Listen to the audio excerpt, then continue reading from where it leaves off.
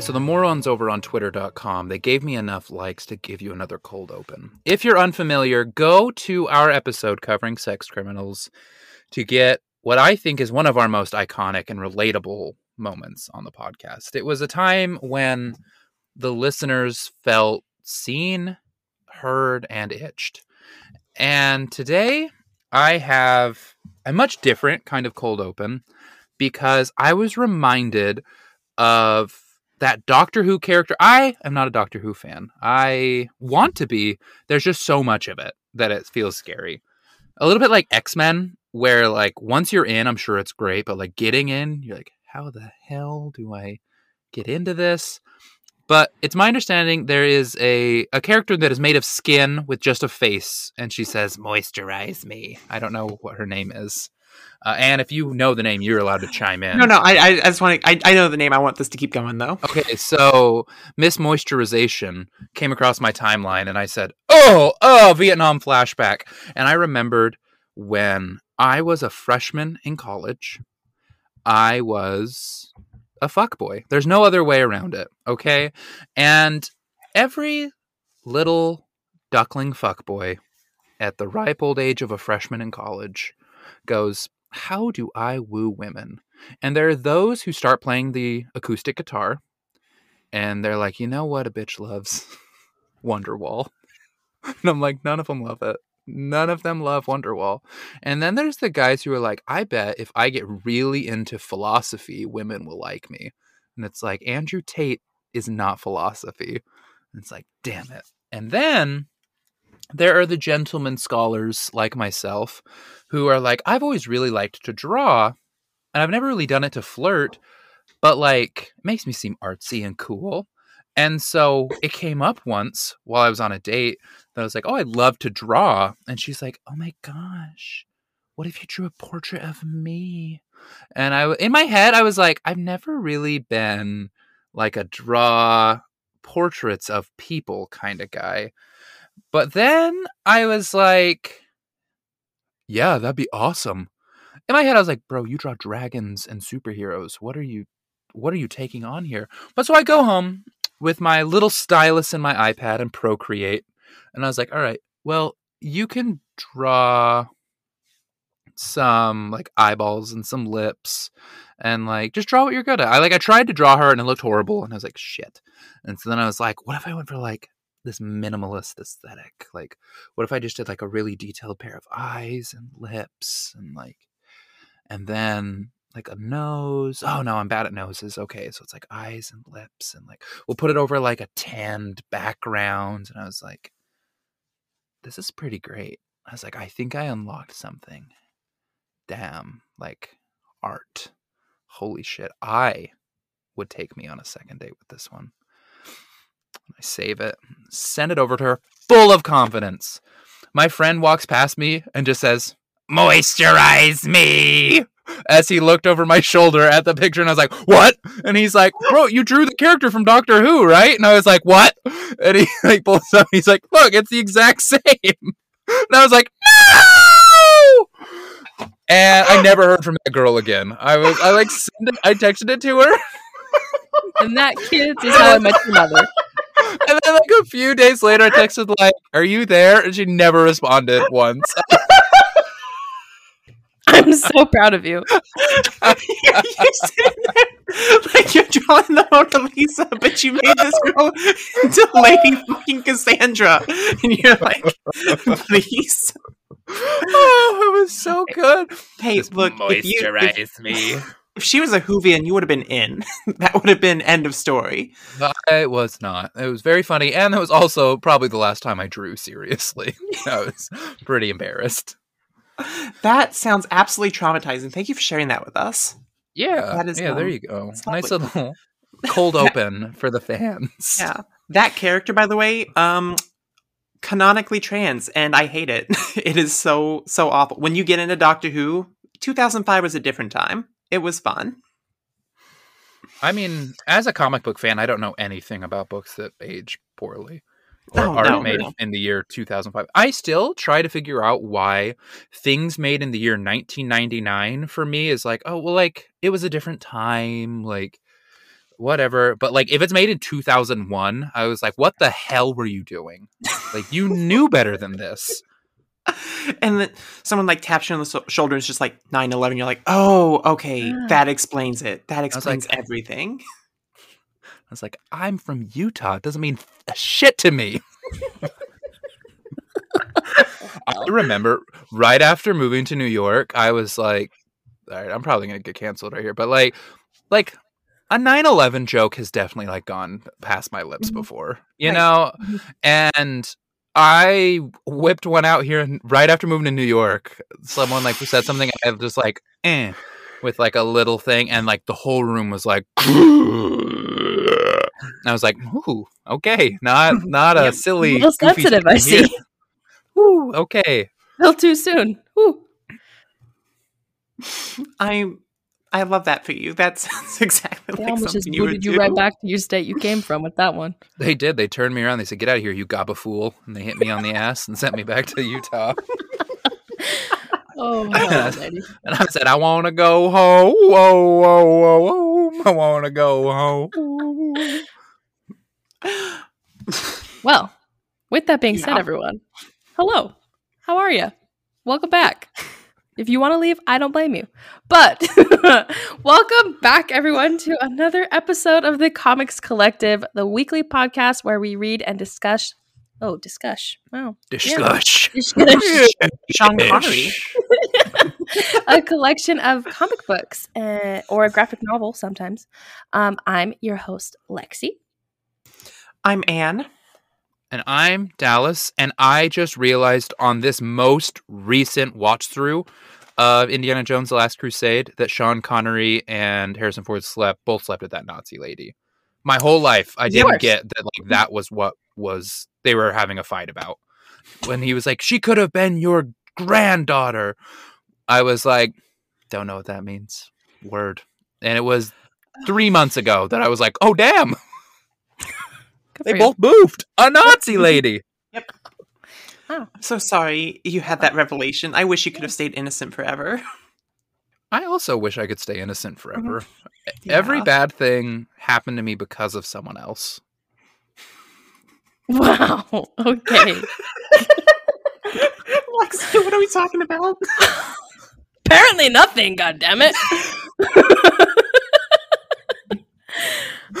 Like I brought the sauce this time, and I actually did my research just in case the person who wrote this damn book actually listened. Okay, I hate you all. If you're here, I'm sorry. I am not affiliated with this podcast. No, I quit. I quit 2 weeks ago. I shouldn't even be here. Mr. Snyder, we will put in timestamps so you can skip all the nonsense if you wish. Dallas, you got timestamps. Thank you very much. I appreciate you. The timestamp says 0 to 8 minutes and 19 seconds. Tomfoolery. Absolute shenanigans. Hoodlum behavior. Oh my goodness. People are like, release the hoodlum cut. It's just the facepalm emoji. Guaranteed 10 more minutes of tomfoolery. I just have to say, also, right off the top, my favorite part about us recording every week is how many TikTok memes I get sent from Dallas's wife from the other room. It's like 75. I just got like 4 in a row. But anyway, everyone, without further ado, we are talking about Justice League: The Sixth Dimension by Scott Snyder and Jorge Jimenez. Sorry, forgive me. I have sinned. But no, that's what we're talking about, everybody. It was kind of a little bit out of left field for me, Dallas. I said, Dallas, I want to read a Superman, not a Spider-Man. Fuck Spider-Man. Also fuck Superman, but with love. There we go. But I was like, I want to read a Superman. And so he said, okay, Weenie, here's a article with like the top 10 best Supermans or whatever, according to that article. And this is the one that had the most exciting picture associated with it. So I picked it. And it was a win. I got to say, it was a win. I'm a fan. It was pretty good. I had absolutely no thoughts going into this. Again, surprise, surprise. But all I have to say is DILF Superman in a white suit. Kiss, even if he wasn't real. Spoiler. Did you feel hindered at all picking up an issue 19 of a comic book, or did it do a good job of just drop you in, off to the races? Honestly, I kind of forgot that it was 19 through like 25. It just felt like it was its own little thing. And it felt like such a good introduction to everything that happens after that I would read the rest of it. I don't know if I will, because I say that often and then don't, but I would. So, much love. The willingness is there, and that's what matters. Yeah, it's the thought that counts, right? Exactly. What did everybody else think? I'm so curious, because this was so random of me to pick. So it was, but it was really cool. I liked seeing randomness from you. That was awesome.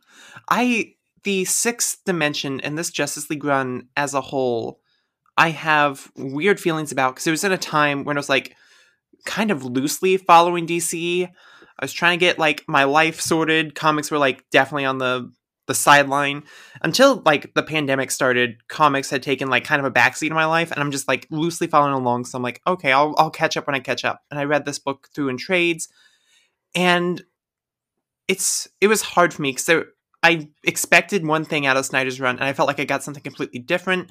It felt very different from how he approached a book like Batman, where it's like Batman felt very Gotham-centric, very contained, very grounded at times.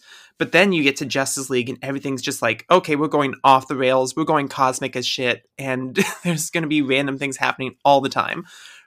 What, Dallas? Yes. I want to chime in. So, something that I found out talking with Scott, which, by the way, as you're listening to this, look down in the feed. I released a 30-minute conversation me and Scott just had. We recorded a phone call we had, and it should be on this. It should be fun. But he talked about with his Batman run that he basically was under the impression he was going to be fired after every single story arc. And so he was like, I might as well just make a bunch of contained stories that can sit on people's shelves forever that will be my legacy. He's like if you pick up The Court of the Owls, like nothing else, like you can know that's great. If you pick up Death of the Family, like nothing else, you can know that's great. And by the time he worked on to Justice League, he's like, I'm not going anywhere. He's like, so I want to lean into what I think is the most uniquely comic book thing in the world. And that is that it's part of a 75-year ongoing story that feels bigger than what you are reading right now. He's like, the very best comics I ever read that made me fall in love with comics as a child were the ones that I felt like I didn't have to know anything else reading it, but they made me feel like I was in a much bigger place than what the book had in front of it. Mm-hmm. And so that was his approach to Justice League. And I think it's cool to hear you point that out. You're like, his Batman felt very contained and Justice League felt huge. And I was like, that's exactly what he wanted. Oh, that's awesome. It's always good when I'm like, I'm in the right direction. I can't wait to hear that conversation actually happen. There's, but yeah, talking about how this feels like the ongoing aspect of a 75-year story, this feels like what, not to ding on a current DC book, but this is what it feels like they were telling people that Dark Crisis was supposed to be, in the fact that it's like a sequel to Crisis on Infinite Earths, getting a backstory to the creation of the DC universe and to the origins of these characters that have been around forever, that have been such integral aspects of the DC Comics mythos, like the Monitor and the Anti-Monitor and the introduction of the, what was his name? The Forger? Like the World Forger. Yeah, okay.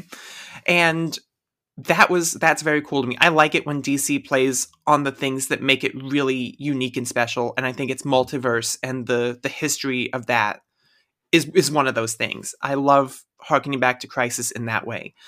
And it does so well, and in such a fun comic booky way, where you have moments where the Justice League is teaming up with future versions of the Legion of Doom to fight their way off a prison world run by Lois Lane, and Darkseid's flying a spaceship. And it's so cool. There's a lot to enjoy in this comic, and it's a beautiful comic to boot. Jorge Jimenez, fucking fantastic. And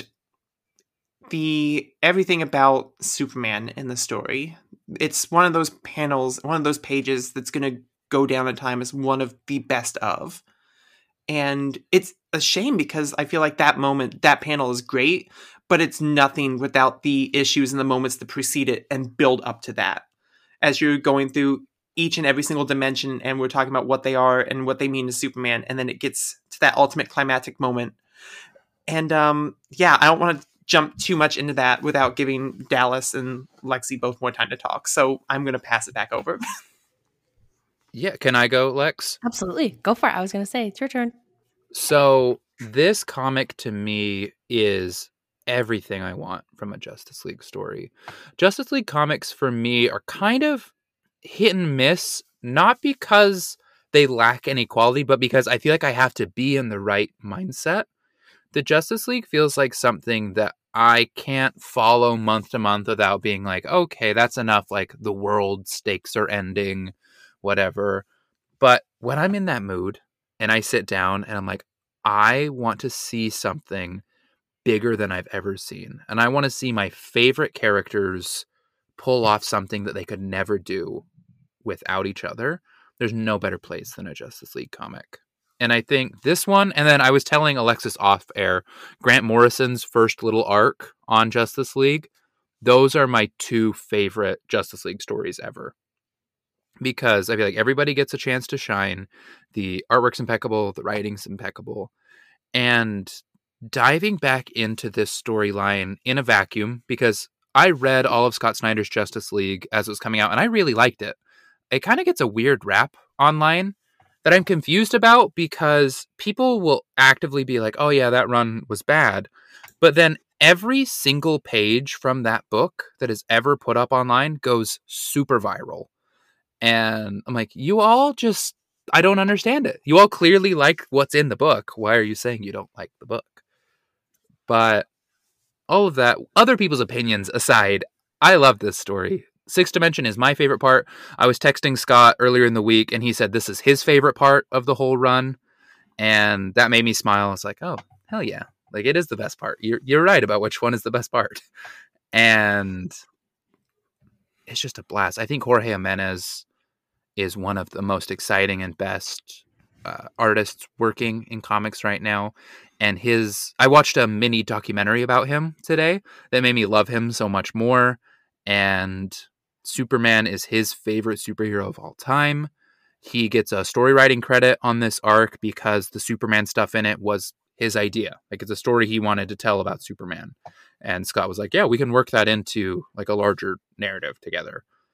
And so I just think it was fun to see someone who is so creatively fertile playing with their favorite character to create something this cool.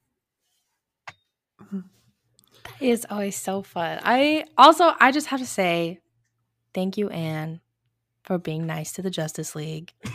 I know it's sometimes painful. Do you know what's funny? Do you know what's funny? Yes. Flames inside my head. Well, oh, wow. Okay, so starting that sentence over. My wife usually asks me on Saturday or Sunday, what are you doing on the podcast this week? And I usually tell her, and she's whip sharp at saying whose book is whose. And I went, oh, I'm just reading like a Justice League thing. And she went, oh, it's Anne's pick this time? And I went, no, actually, Alexis's. And she went, that's super off the wall. And I went, I know. I also thought it was off the wall, but it's great. I do have to say, I think this is my best pick so far. I actually enjoyed my pick for once. Oh no! Do you not like your pick sometimes? Sometimes I'm like, motherfucker. No, actually, that hasn't happened that often. But no, this one really was like super, super fun, and I'll say it. I've said it before. I'll say it again. I really do genuinely love the Justice League. I kind of was introduced to them at a very young age with like the different TV shows, cartoons, movies, all of that. Like, they're the ones that you see that are like, yeah, these are the fucking superheroes.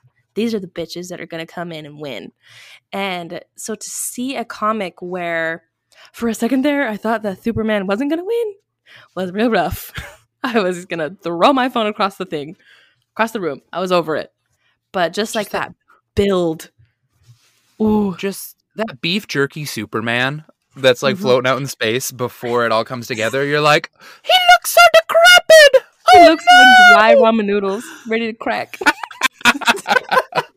He looks like looks like someone just brought chocolate to his front door and he's trying to figure out what it is. Chocolate. I Oh.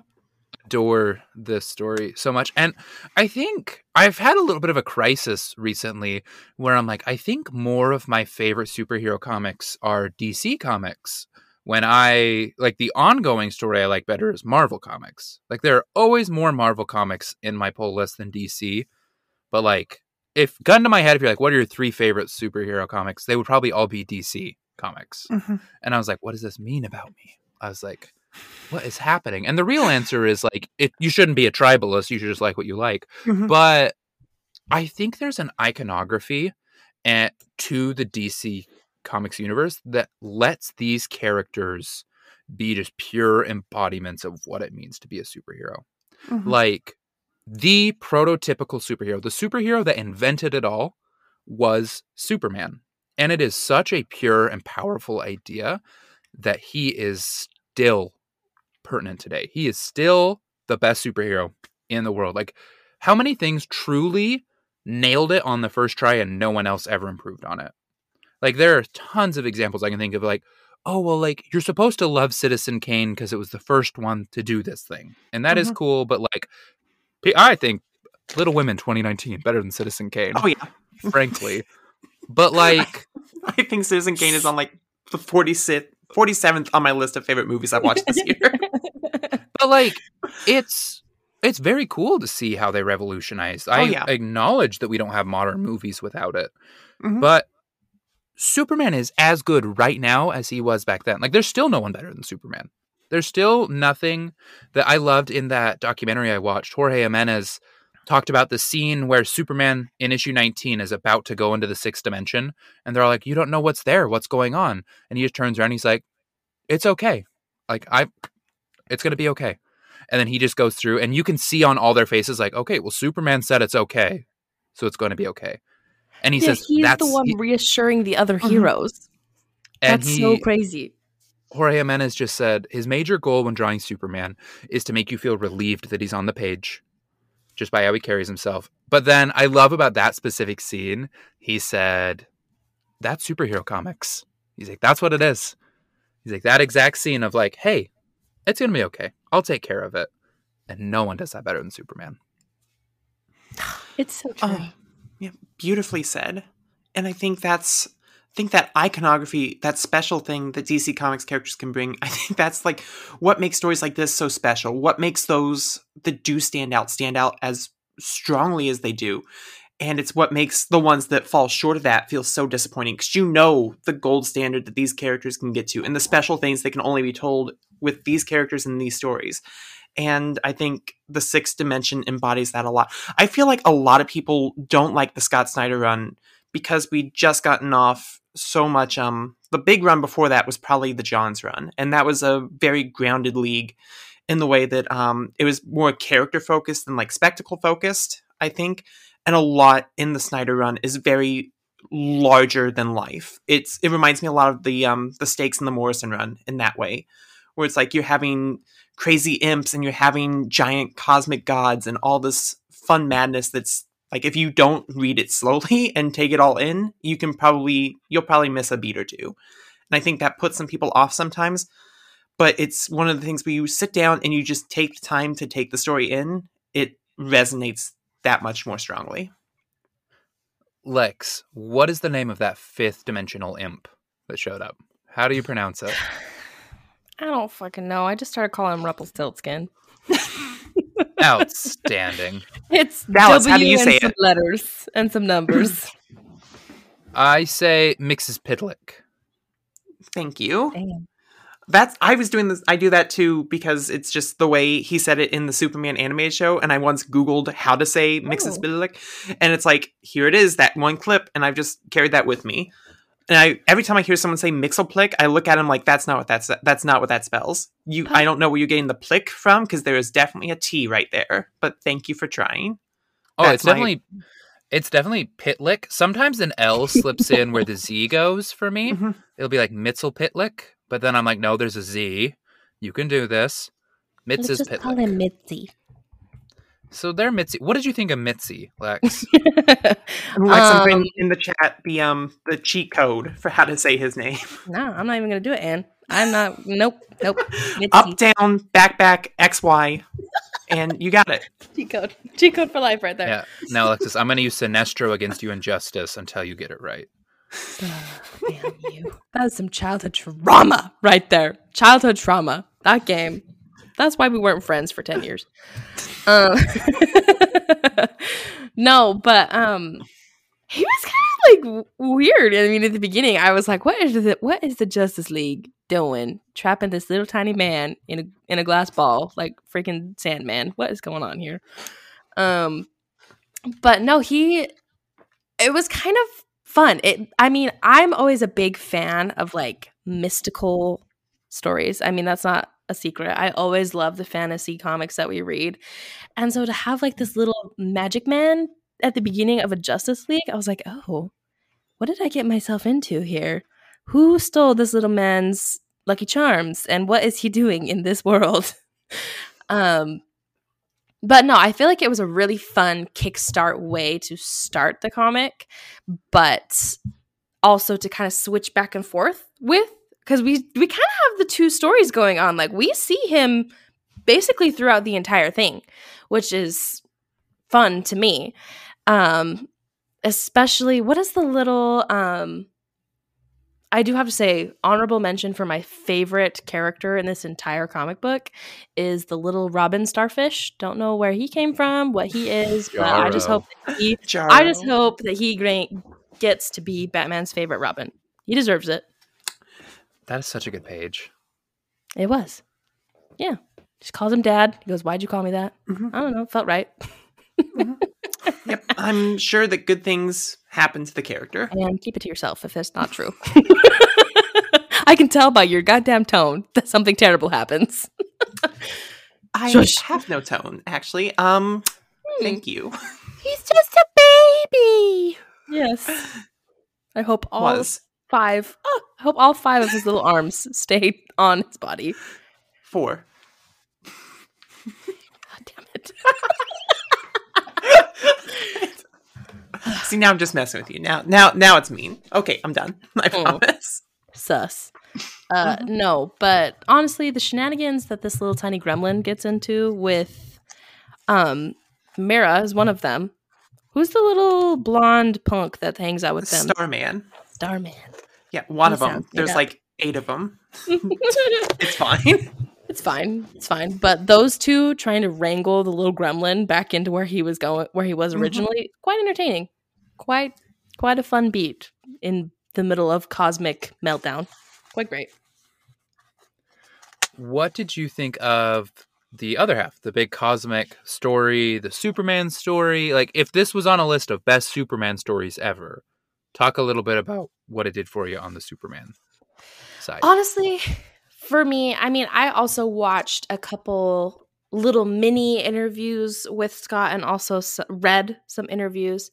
And this one for me felt like, how do I want to put this? Like a friendship love story between Batman and Superman, because it like builds up Superman as this character, and we'll see. I mean, we see towards the end that it kind of sets it up for this big Batman betrayal. But in the long run, I mean, Batman always knows what the fuck's going on because it's Batman, and I will never say on the podcast that I love him, but I will just leave that to the masses to think of.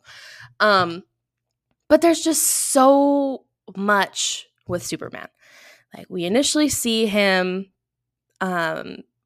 basically banished by this quote-unquote evil poser Superman that I called him because I can't remember his real name ever. But he like basically plops Superman down onto this planet. Is like, hey, you can live here. You're going to slowly lose all of your powers because you're just far enough from a star that it'll like keep you alive, but you're going to be fucking useless and feel miserable the entire time. And so he's like, there you go. Time out. See you later. And we get this like try again with Superman. Like, you just know he's trying his hardest to escape this planet, but he just can't. He keeps falling. It's just like this blow by blow by blow. Every time you're like, damn it, Superman. Like, come on, you can do it. You're Superman. And it kind of just like has that build of like, you know that this character is, he's the man. Like, he is always the one that gets it done. And so just to see him fail and fail and fail progressively until we start kind of getting these like snapshot back stories for him a little bit with his family, with his son. And for initially they seemed a little bit out of the blue for me a little bit. I was like, oh, this is kind of cute. Like, all right, having a little father-son day with his little tiny Superman. And they just have this moment where they all come together, and you kind of, I feel like the underlying theme of that moment was just like, the Justice League is, they're a family. It's the League. Like, they're all together. That's the whole point of them. And it comes together to be this big thing where in reality, Batman basically set up a way for Superman to escape if Superman could just go the distance. Dallas has his hand raised. I will pass the time to Dallas. I think there's a great quote from Scott Snyder about exactly what you're saying, where he says, it says pretty openly that there's a Justice League because they help each other imagine things that they wouldn't be able to do individually. They help each other see past the boundaries of their own expectations. Here, Superman might not be able to see through the darkness without the suns and the lanterns that Batman sets up for him, and Batman can't see a solution to fixing the multiverse beyond what the World Forger pitches. He agrees with the World Forger, but he knows that his friend Superman might be able to show him another way, so he sets a path for him to come back. It's all about saying, I can't find a solution for myself, but with my friends, I might be able to imagine something new I couldn't have seen otherwise. Yes. I love that quote so much. I forgot that you had sent me that because that was such a banger. It literally, I couldn't have put it better myself. I mean, we would have thought that the person that wrote it put it better, but good for you, I guess, Scott. It's fine. So, that's nice, but can they see why kids love Cinnamon Toast Crunch? I love Cinnamon Toast Crunch. Wait, what's that look for? I just spoiled a good quote. No, I'm just... I was just failing to see the connection, and I was like, fireflies in the sky. Superman flies so high. Oh. Anyway. Love it. Gotta love the Superman power up while he's blasting through all those suns. That was so badass. I'm not the type of person to keep the top 5 best punches in comics, but holy shit, that was one of them. Seeing his silhouette grow bigger and bigger in the reflection of the World Forger's eye, and then the next page is just the entire crust of the planet breaking apart, and you're like, damn. And then the next page, Superman's like, hey bro, you okay? hey buddy, get up. Come here. We gotta talk. Let's hold hands and go back through the portal together. That's how to make friends and influence people. Exactly. You're right. You're exactly right. I liked that the point of that moment, though, was within all the talk about dimensions, it was to talk about how Superman is not a one-dimensional character, and specifically that he's not a one-dimensional character because of how he has been affected by his past and how he affects the people in his future. I think something that I tend to chafe against a certain kind of Superman fan about is that I don't need Superman to be relatable. I need him to be aspirational. I want Superman to be the Superman. I want him to be better than me. I want him to be better than everyone else around him. And I want the story to be about how we all measure up to him. When I read this story, there was no dark moment of the soul about whether or not Superman was going to do the wrong thing. That was Batman's story. Superman's story was how is he going to overcome insurmountable odds. And I loved the storytelling beat of Superman being worried that his decision to always do the wholesome right thing is what was going to hurt them. He's like, do I have to be morally gray like Batman to succeed? Is me being Superman something that ultimately doesn't make sense? And that seems to be a question that fandom has at the moment, is can Superman make sense if he isn't conflicted, if he is actually just a beacon? And I think this story, and I think my opinion of Superman, is absolutely not. Superman is the most aspirational figure that America has churned out, certainly. I think he is our best export that we've ever created, and I think he's something that's bright for the world because he says it is always right to do what is right. I wrote down a quote from Jorge Jimenez that put me on my ass. He said, "The moment you choose to take the harder road to do the right thing, you are Superman." And I have never heard a better distillation of what a character is and what this story meant to me about Superman. Yeah, I have to say, like, one of my absolute favorite parts of this comic was actually, like, within the first 2-3 pages, just when, like, Clark gets the call and they're like, yo, get your ass down here. And he's, like, talking to him as he's flying. And then he just, like, stops a bus, picks up a little dog, hands it to the kid, and keeps going. I was like, that is the epitome of Superman. Like, he is like, okay, I'm on my way to help with this life-changing event that's probably gonna put us all on our asses, but here, let me save this little dog in front of a bus for this little kid while I'm on my way. I mean, I'm already there, I'm on my way, you know? And I just can't help but feel like I just love Superman's character so much. I love what he stands for. I love that it's never a question with him. Like, exactly what Dallas said, he's always gonna do the right thing. And I just love that. I love the little moments with Superman like that, because this is a character where everyone's like, the idea of absolute power corrupts. Absolutely. He is the character who is beyond all else. He is infinitely powerful. He is infinitely fast, infinitely destructive if he wanted to be, but he's not. He's the type of person who will take the time out of his day to get the kitten out of the tree, you know? And I'm trying to find a way to say it in a way that you two haven't already perfectly put it. He is just the idea that if you can be the best person you can be, that gives you all the power in the world. And it's the way that you choose to use it that matters. Exactly.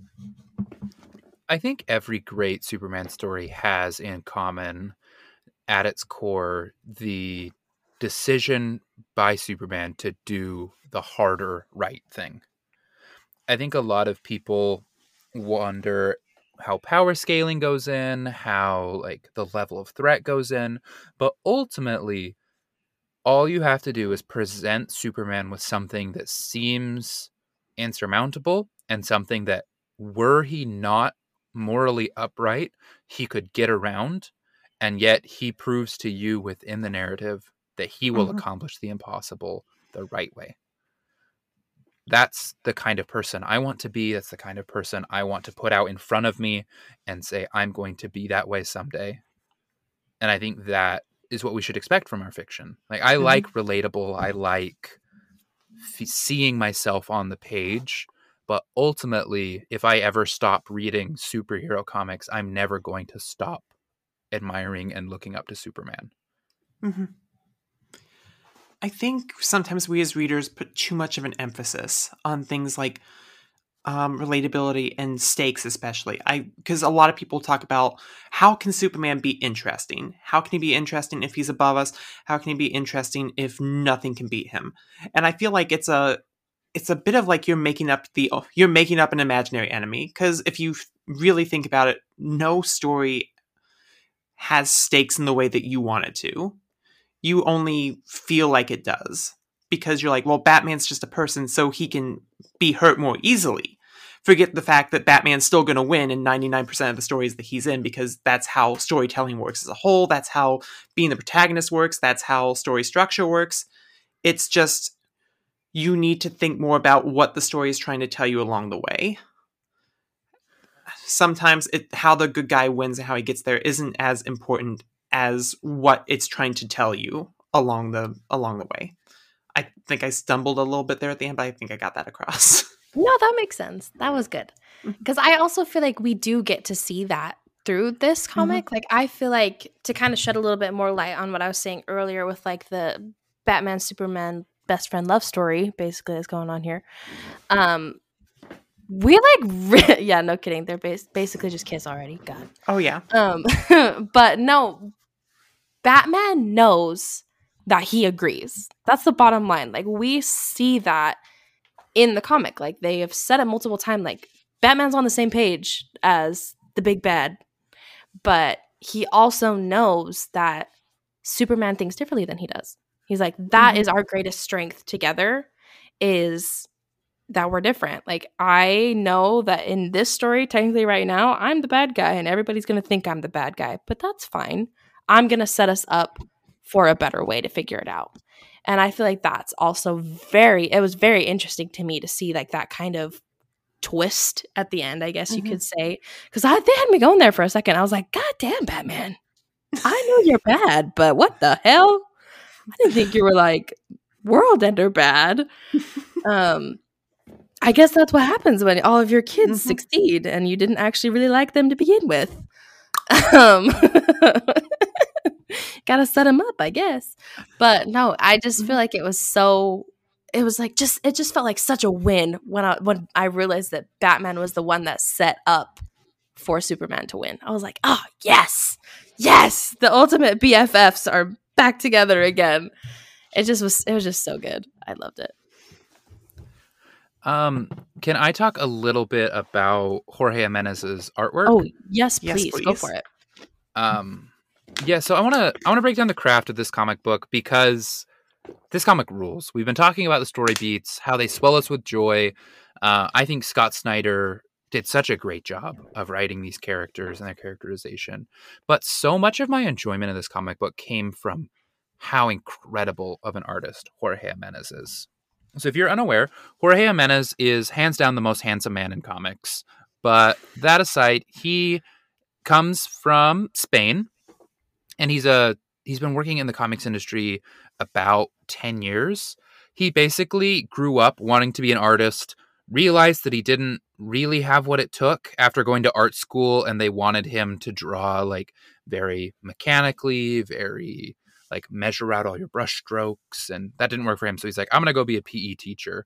And then he's like, I'm never going to be happy unless I give it my best. Like, he's like, I've wanted to draw Superman since I was 5 years old.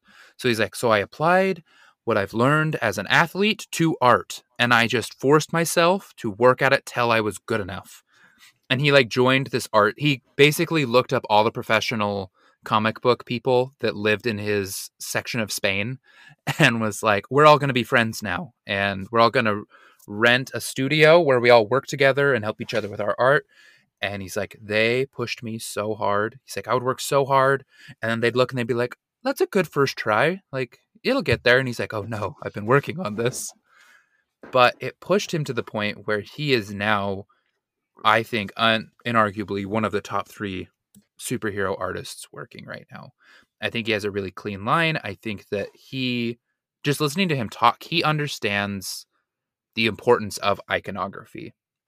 He talked about how every drawing of Batman, he wants you to feel how anxious Batman is because Batman is so intelligent. He wants you to see that Batman is like, this could all go wrong, but like, I'm not. I'm holding it together. I can carry the burden of being the brains of this organization. He said he always wants you to feel a little bit intimidated by how confident Wonder Woman is. He's like, he wants you to be like, okay, she'll kick some ass. And then, like I referenced earlier, he wants Superman to be okay, we're going to be okay. And I think he does show that through the body language of these characters. I think he does demonstrate by how he draws them, their internality, in a way that sells these stories. When Superman is throwing that big punch that everyone knows the page for, it's the raw emotion on Superman's face. All the storytelling is happening right there due to the artwork. You can literally see the triumph on his face. And I think that comes from Jorge Jimenez talked about the most important aspect to him when he's drawing a person is the eyes. he always spends the most amount of time on the eyes, and once I knew that, I started looking at all of his panels and being like, their eyes tell the whole story. You can see it somehow. This is crazy. And I really liked, he talked about how he found that his work was somewhat derivative because he was just trying to do what everyone else was doing. He's like, I would see something cool that someone else would do, and I would just try and do that. He's like, and then I realized I had nothing unique to say. And I think that's something I've noticed in writers a lot, where I was like, oh, you're just doing what such and such does. But for artists, I haven't noticed that as much. And so it's cool to hear an artist notice, like, I have to be inventive. I have to change things. He's like, and so I started looking at artists outside of comic books. I started to look at like classical paintings and be like, how do they show how capes drape? How do they show how like explosions happen? And you can just feel on the page the 10,000 plus hours that this man has put into being the best artist possible, because he loves Superman and wants to do Superman justice. It's a really great, it's DC Showcase Jorge Jimenez. There's a 30-minute documentary about him that is incredible. I highly recommend watching it just to see the amount of care and precision this man puts into his work. We could probably link it in the description, couldn't we? Oh. Dallas can do that. Dallas can do that. We'll see if I remember. He won't. He won't. He will not. He won't. It's all right. We apologize in advance. I will admit, though, I'm going through and I'm looking at every single panel of this much, much more closely. It's and so beautiful. It's. I didn't even realize how right you were, but there's that that arching like theme between all those characters. Every panel of Wonder Woman is intimidating. Every panel of Batman, that is an anxious motherfucker. He looks like he left the stove on at home and he can't stop thinking about it. And he's like, I just hope Alfred catches it in time. He's stressed, and John just looks like he's surprised by everything. John's like, this is not what I expected. This is not the Tuesday I was hoping for. True. I really liked Jorge Jimenez said he never wanted his pages to feel busy in a way that distracts from the story. He wants them to feel real and fleshed out, but like he wants a central image in every panel that's like, this is where the story's happening. Like he has very clean panels, so you're never confused reading his comics. And I think there are people that make very messy panels that are very fun, but I think Jorge Jimenez is correct in just this kind of superhero comic, the like good old superhero comics. I think his instincts are right to take this gigantic cosmic wackiness. He's like, you have to have something to focus on in every panel so you don't get lost in all of it. And it's all fantastic. Can we also talk about just Alejandro Sanchez on colors for this book? Oh, so beautiful. It's vibrant and pretty. And okay, go ahead. They're good friends that work in that same studio. Really? So Jorge will finish it, and then he will pass it over, and then he'll come over and they'll talk through how they want the colors to go. And specifically, I know that they talked about bright colors being essential to superheroes. Like Superman's shield specifically, Jorge Jimenez says, that will always be bright. He's like, no matter what else is going on, like brightest yellows, brightest reds, like I want that to pop because that is superheroes. And I love how he unabashedly loves superheroes, and he wants to make... Oh, yeah. He doesn't want to elevate superheroes outside of superheroes. He wants to make the best damn superhero iconography that has ever existed. And it's fabulous. It's such a small detail. I love the way that things shine in this. Like, I'm just looking at Wonder Woman, and the gold on her just sparkles. She slaps. She slaps. She looks so good. I love this old Wonder design. Woman. I said, good for you. You look good, old lady. I don't always love it, but he's really making me love this rebirth design for Wonder Woman. And I love on the World Forger, the blues that like glow like neon, like he's a deep sea organism or something. I love that so much. And going back to Jorge for a second, I love the way he draws motion. It's a single panel, it's a small panel, but when I'm going to call him White Superman. I'm not sure if that's the future Superman. When he lands on the Justice League's like mental table, you can feel the power in that, and it's intimidating. It makes you go, oh shit. And sorry. No. That's about that. And I've already talked about how amazing the punch is and how you can feel it so hard. I do not envy the World Voyager at all. A little detail that I love, when Superman first sees the sunshine that got left behind and he blasts through the middle of that first sun, he comes out on the other side with his two arms out to the side, like the very first splash page in All-Star Superman. I was thinking that same thing. Yeah, an intentional reference to the very first 2-page splash of All-Star Superman. Another small detail. It's I think the final issue when Superman's just standing outside in the rain and you can see the shield through his shirt because the rain's coming down and soaking it. That was wonderful. Lexi, are there any panels that really stood out to you? Any moments that like took your breath away? I have to say, like, same page as like him bursting through that first sun with his arms out, but like when you can see him getting more healthy with the sun, like when he looks like a skeleton to him growing to being like legitimately Superman and he's coming to kill you. That for me was like such a good beat. I was like, oh yes, like here we go. He's gonna go beat some bitches up. Lexi's is like, let's go! Okay! I was gonna say, the moment right before that, he looks like such a goddamn farm boy. He's like, this is the most incredible thing ever. I feel great. And then it's game time. Yeah, and then like, oh, the sunshine. And then he's like, all right, bitches. And then a couple pages later, the tired and exhausted Lois Lane we've seen for like the last several issues, just the hope reignite in her eyes. She sees him. Yeah. Especially because she had such a mean speech about him earlier. Oh, yeah. And then you know that was so fake. She loved him. She loved him so much. She loves him so much. She can't even see his face. She just sees the shield, and instantly she believes again. And I thought that was such a cool, small moment. I really don't think there's any other character from modern fiction that is as important to me as Superman. I think that Jerry Siegel and Joe Shuster are two of the most important people of the 20th century because of this gift that they gave to the world.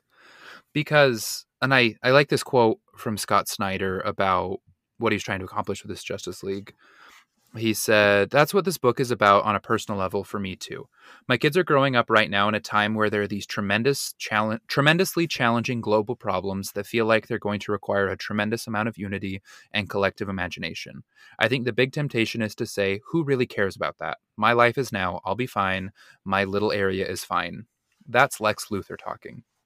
This book is about what the characters mean to each other on a personal level, but it's also about what they mean to all of us and why they're enduring.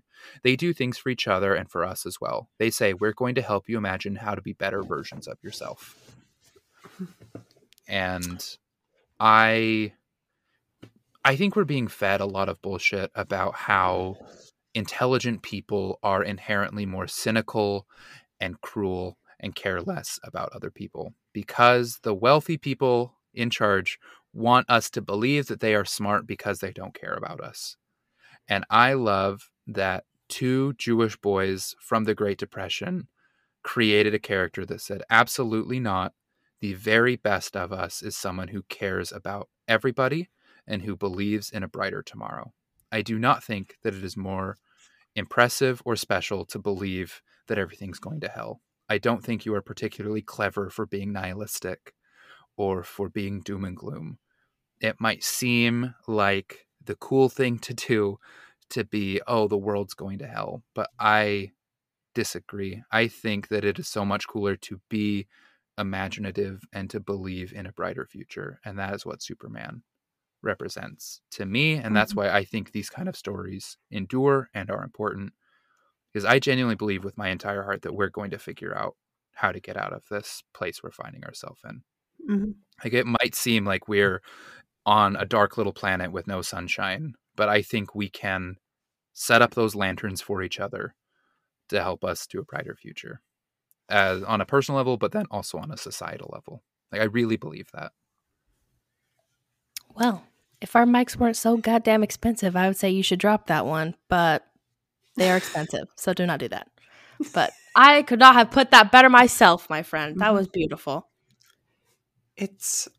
I really hope you do go on and finish this run, Lexi, because the whole focus of this book and then Death Metal, which serves as its epilogue, I feel like it doesn't get the credit it deserves, because people talk about Death Metal. It's like, oh, that's the book where Wonder Woman has the chainsaw and there's the Batman who laughs, and it's the Batman who laughs.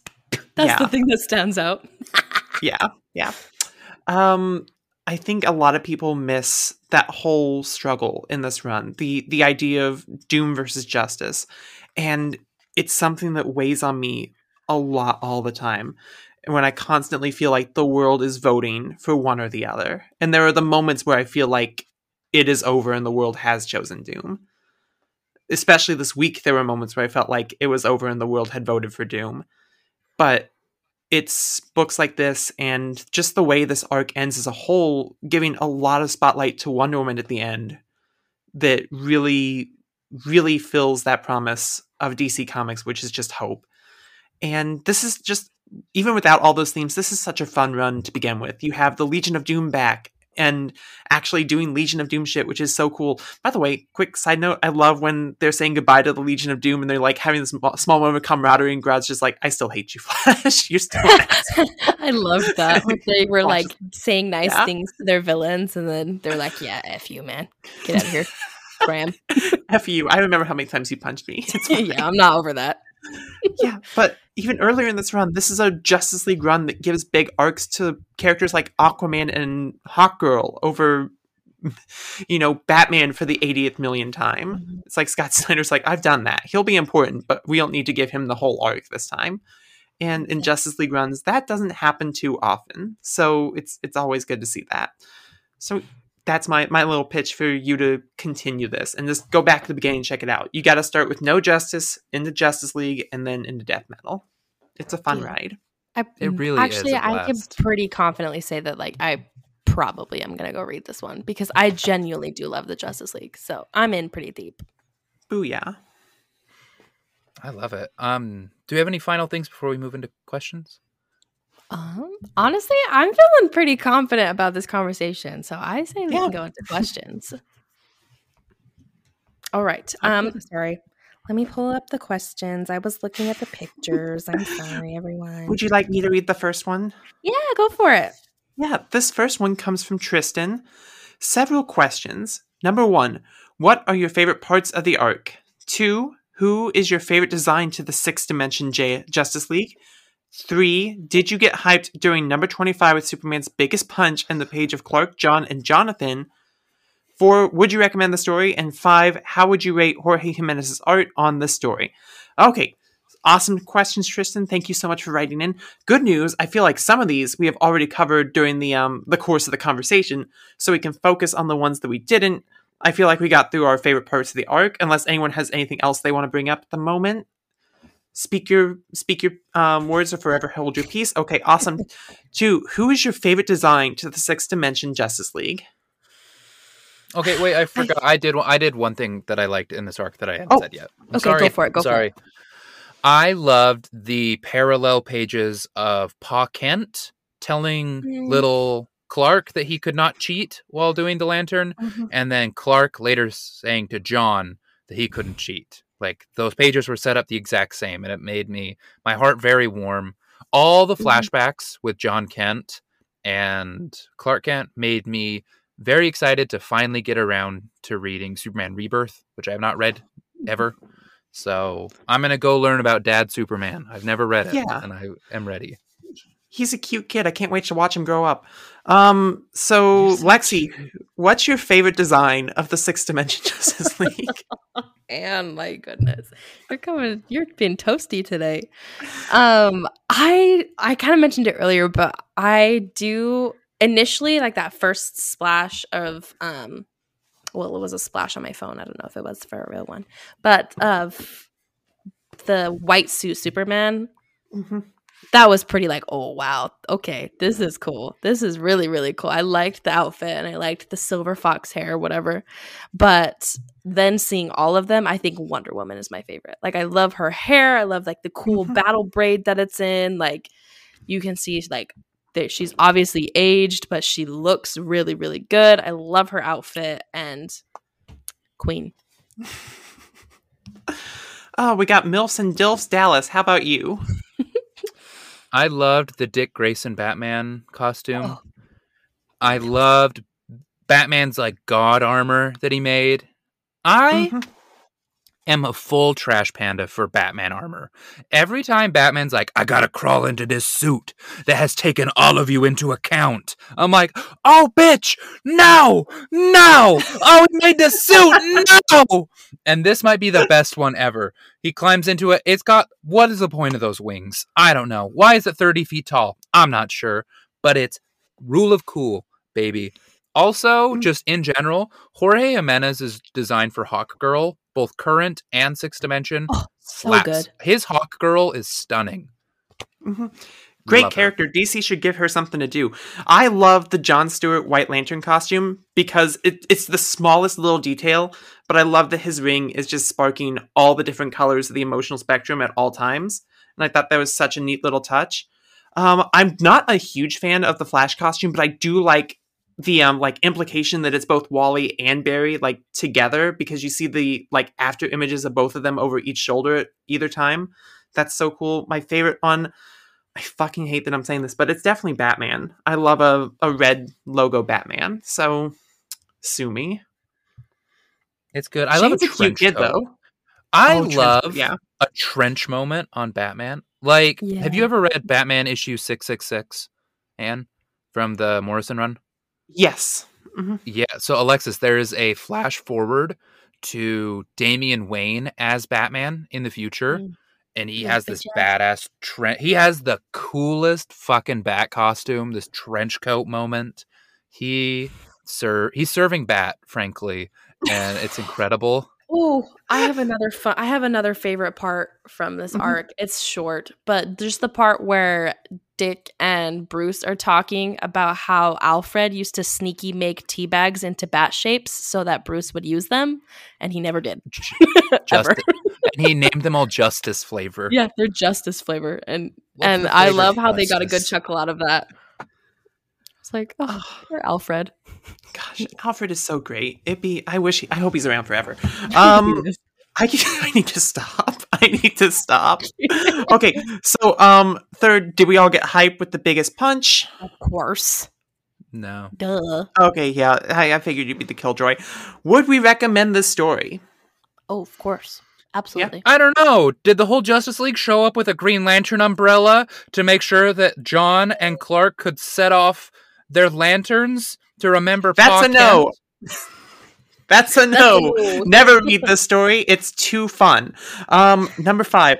How would we rate Jorge Jimenez's art on the story? Out of 10. Dallas, go. I would rank it best Superman splash page of all time out of 10. Lexi, out of 10. 12. 12 out of 10. And I'd out of rank 10. it a fuck yeah out of 10. Yeah. Hell yeah. Exploded planet behind him while he takes off out of 10. You may fire when ready. Out of 10. Superman's fist reflected in your eyeball out of 10. One Punch Man out of 10. Okay. Blowing Let's do through the next motherfucking suns out of 10. He's incredible. Love it. Dal, you want to read the next one? Yes. Hi, all. I was so excited when I heard you were covering this, as this run of Justice League was the first series I collected month to month until I finished, and this was easily one of the best arcs from it. My question is, how would you rank this against other Justice League / superhero stories in general? I know Snyder's run wasn't for everyone, but I absolutely loved it. Number 25 in particular has not only one of my favorite Superman sequences ever, but one of my favorite comic pages ever. Of course, as well as the art from Jimenez was just spectacular. Looking forward to hearing the episode, Joe. Joe, I always love your questions. Thanks for all the So good, positivity Joe. you send our way. I think Basically, this run Joe, is great. It rules. Super good. Shit whips. It's all right. Yeah. It's okay. It's all right. Listen. I guess. I've Listen. actually started loving the story more and more just listening to you two talk about it and how much you enjoy it. It's infectious. So it's quickly rising. Listen, this is a bad bitches only Justice League arc. Mhm. Everyone that's like, this is too. Shut up. No, listen. Turn your stupid brain off. Engage into hot girl shit mode and roll with it. Like, this is the bimbification of the Justice League. I love it. Everything that happens in this is iconic. Everything that happens in this slays, you might even say. Every single moment is camp. I love it, Joe. I love it. You're correct in your love for it. Anyone that tells you this Justice League is incorrect, they themselves incorrect. It's the best. Remember, all opinions are subjective except for bad ones. No. So, take that, put that on a t-shirt. You're Our welcome. opinions are the right ones. The end. Bingo. You heard it here first from the Comics Collective, kids. I'm Our changing that opinions to are the Twitter only right bio. ones. Quote me. Quote me. I dare you. Okay. Any thoughts? Final thoughts before we move on to the next question? No, I think No? I'm good. Okay. All right. Let's round it out with our last question, everybody. Hello again, members of the Comics Collective podcast. For this week's email, I'm going to keep it short and simple. In the storyline of The Sixth Dimension, we see what a hypothetical ideal Justice League would look like if you could see an idealized version of another superhero team. Who would it be and which members would you include? Thanks, Owen. Not likes comics. Well, Owen, if you don't like comics, why are you listening to us? No, we love you, Owen. Thank you for sending us a question. Ooh. Someone else gotta go first. I gotta figure out the most gay thing I can say. Lesbians. Okay. Can I just Google can't all lesbians in the X-Men? Oh, I gotta say, whatever that book is that's floating around on Twitter right now that I keep seeing with Gambit in an X-Men team full of women, I just get flashbacks to that episode that we made where we all made up X-Men teams, and that was my team. They took it. That was my team. I literally wrote that book. Was that the I think that was a Captain Marvel cover because she has to go out to save Rogue, so she assembles like a little crackpot team, and Gambit's just tagging Yes. along as the I only don't guy. know. He's I've like, seen yeah, it let's all do it. over recently, and I was like, I wrote them. I need to check for that. Thank you. I am deeply excited for when we have Alexis Reed Exterminators on the show. I was just thinking the same thing. Oh my gosh, you're gonna Do love it this already. book. Cowards. Alexis, We gotta get Dazzler. the book finished. Oh, Dazzler has a messy breakup, so she gets all of her girlfriends to go out and get drunk with her. And then over the course of being drunk, they find out that her ex was a vampire. And so then they decide they have to go slay all the vampires. And my God. it has This a is the best parental thing I've warning ever on the heard. front so they can get drunk, swear, and talk about how big of sluts they want to be. The writer of it, in her notebook for ideas, she just put a bunch of hentai stickers all over it because she never wanted to forget that it was about TNA.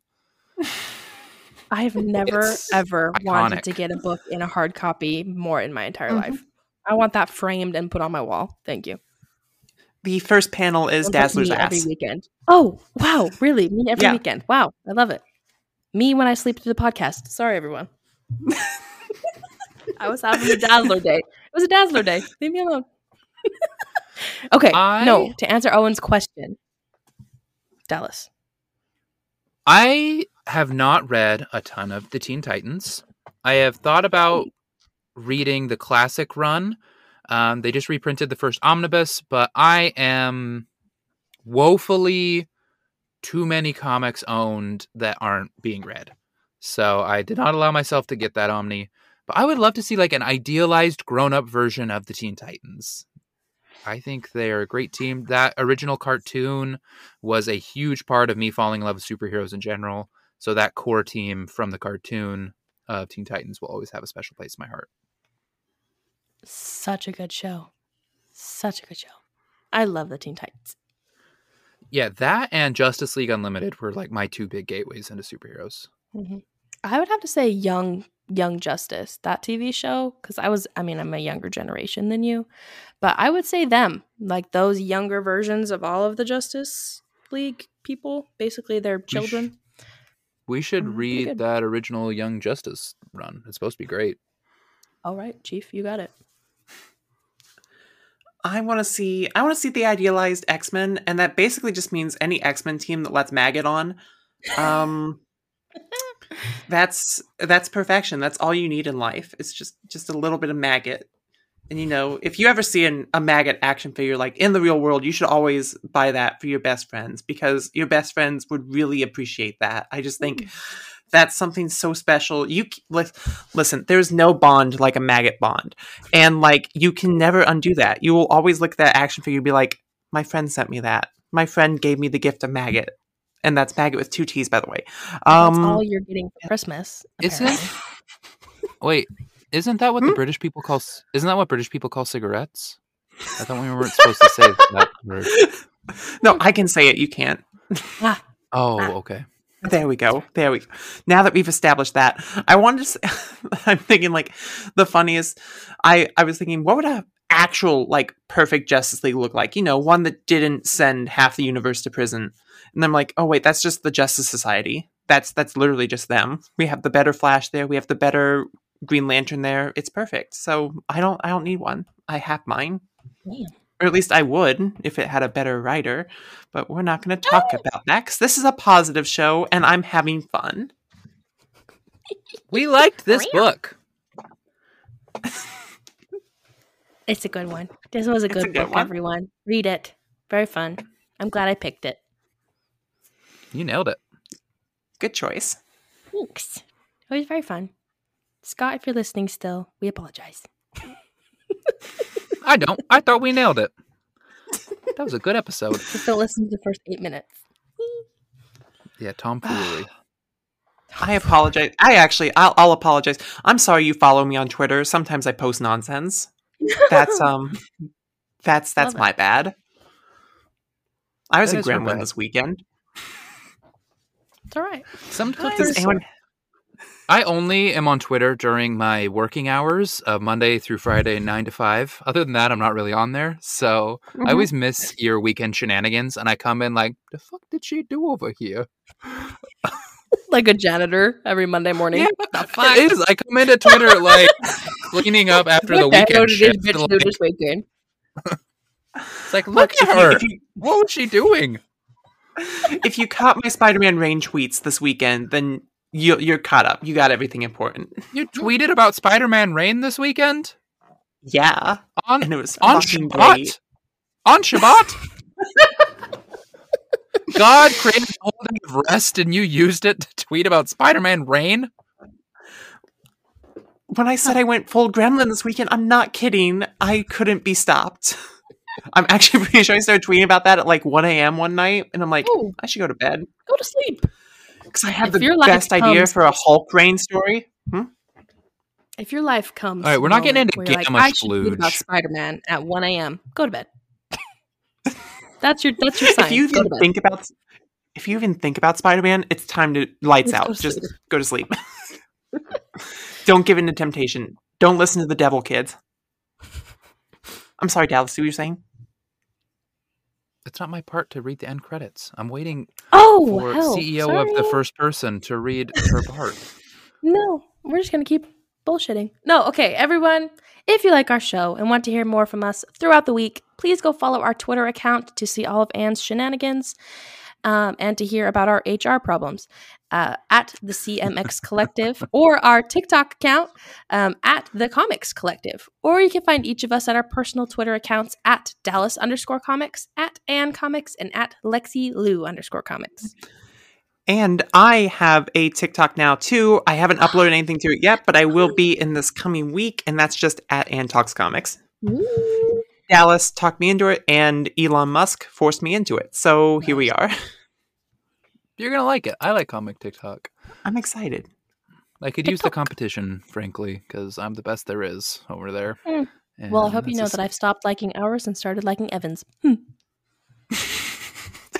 Actually, no, that's the right choice. You can support all your friends, please. Nope, Evan. Why do you sound like a Keebler elf? Please! Friends, please. I'm just here making cookies in The funny part is it's now your turn to read your part, and you're the one. that's Yeah, not doing it. Dallas. If you enjoyed the show and want to show your support, please go to Apple Podcasts or wherever you're listening and give us a 5-star review, and we will read it off on the show. Or if you're a new listener here from TikTok, always let us know. It always makes my heart so happy for some reason when the little TikTokers are like, "I love your show." I'm like, "Hell yeah, thank you." And finally, feel free to email us with your questions or comments telling us how pretty we are for the show at Comics Collective, thecomicscollective@gmail.com. And we will all see you next week for our insert episode next week's name. Oh, yeah, that one's mine. Okay. So I just decided this during the show because we were talking about it, but we're definitely going to read Kieran Gillen's Darth Vader run. I'm not here next Hell week. It's yeah. funny as hell. That is funny as hell. I'm not going to be here for that episode. Yes. Screw Killed you, it. Dallas. Good We will job, talk about girlies. it. That actually is the best time to do it, Anne. You and I are going to go off. I'm I so forgot excited. about that. You know, it's we can save it. I can save Dallas, it for mine. you want to save it for yours? You can. It's up to you. It's your decision. I don't know. Dallas is way too happy about getting out of Star Wars, and I completely forgot that he's off next week. Mm. You want to do Bitch. Galaxy? Yes. We can do Galaxy. Perfect. I And haven't we read might that be one able to- yet. I will get be something sad to miss special for Galaxy, but I will write a very good question because I love Galaxy. I think that's a great book. Very excited to talk about it. Beautiful. And oh my gosh, the yeah. year's almost over. All right. All right. Thanks, everybody. That's it. Cool. Bye. Bye.